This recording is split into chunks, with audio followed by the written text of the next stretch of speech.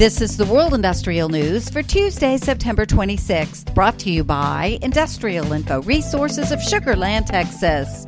Global demand for liquefied natural gas has been a top priority for U.S. gas developers for recent years, and pipeline companies are hearing louder calls for infrastructure that can carry feedstock to facilities for processing and export. Industrial Info is tracking more than $6.8 billion worth of natural gas transmission projects across the U.S. that are scheduled to begin construction from October through December, more than 90% of which is attributed to projects that have a medium to high likelihood of moving forward as planned. As is often the case, Texas dominates the list of pipeline kickoffs, with Louisiana in second place. Much of the Lone Star State's build-out is in and around the Permian Basin, where the demand for takeaway capacity has been skyrocketing in recent years.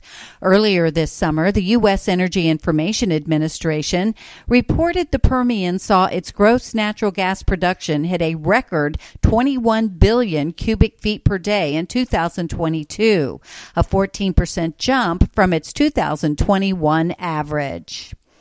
U.S. consumers continue to spend significantly on goods, everything from big box retail to appliances to pet food, and as such, e-commerce sales continue to rise.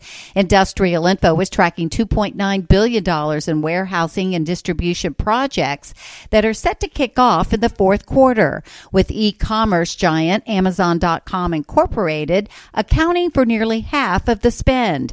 Amazon is expanding its distribution and warehouse space to cover consumer demand, accounting for 6 related projects worth $1.3 billion that are expected to kick off in the fourth quarter, all of which are for grassroots construction.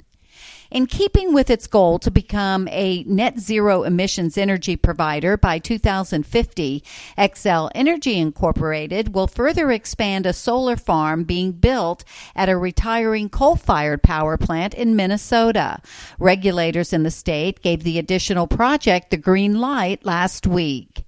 And Europe's leading country for offshore wind development, the UK, has failed to receive a single bid in its 2023 offshore wind farm auction.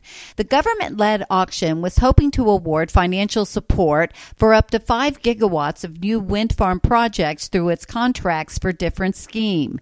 In the end, the auction failed to attract any bids from offshore wind developers, putting in jeopardy the UK's ambitions of deploying 50 gigawatts of offshore wind by 2030 and making it highly unlikely that it will have a net zero power system by 2035.